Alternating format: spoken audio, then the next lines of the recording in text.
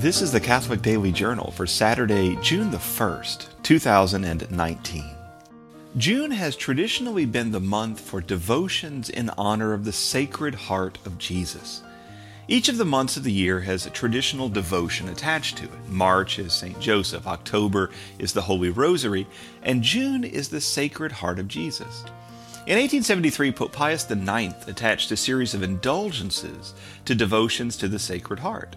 And the Sacred Heart is fundamentally about the humanity of Jesus and his wounds.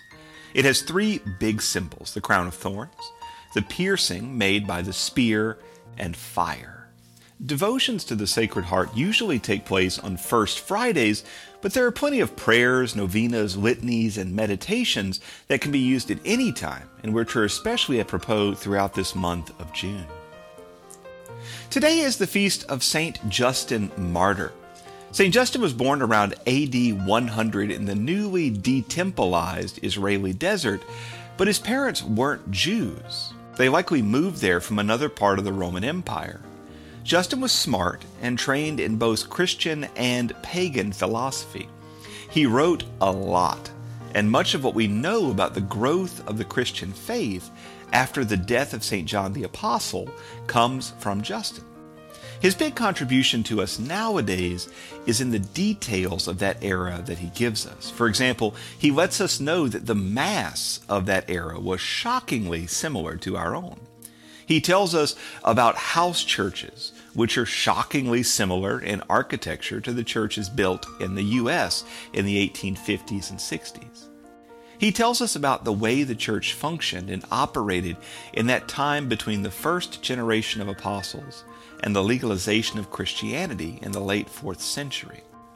Most of the authors of that era are spiritually valuable, but the writings are almost always accounts of martyrdoms rather than detail-rich accounts of daily life.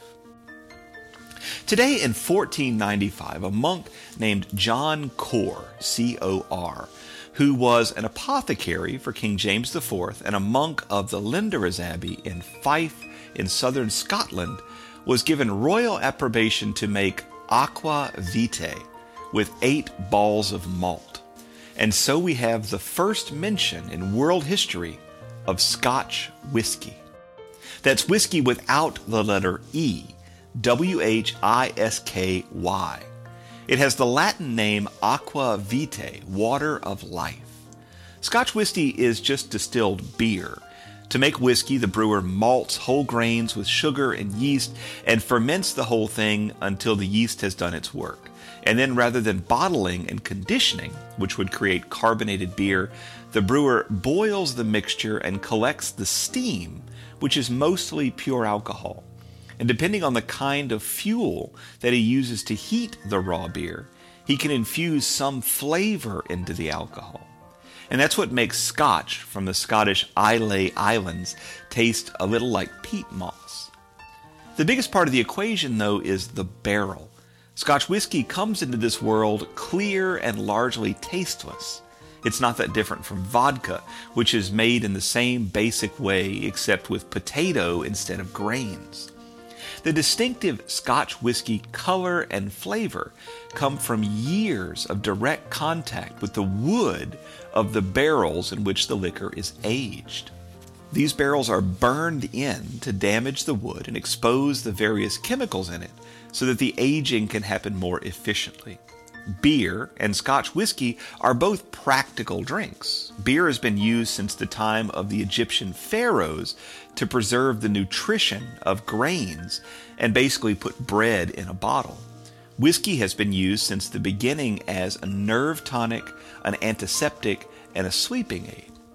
And my special thanks to Brother John Cor for his excellent contribution to world history, and to the fine men at Laphroaig and the Ardbeg for bringing that art to its height. The Catholic Daily Journal is supported by listeners like you. For more information, visit CatholicUnderground.com. And until next time, be on the lookout for the Lord at work in your life.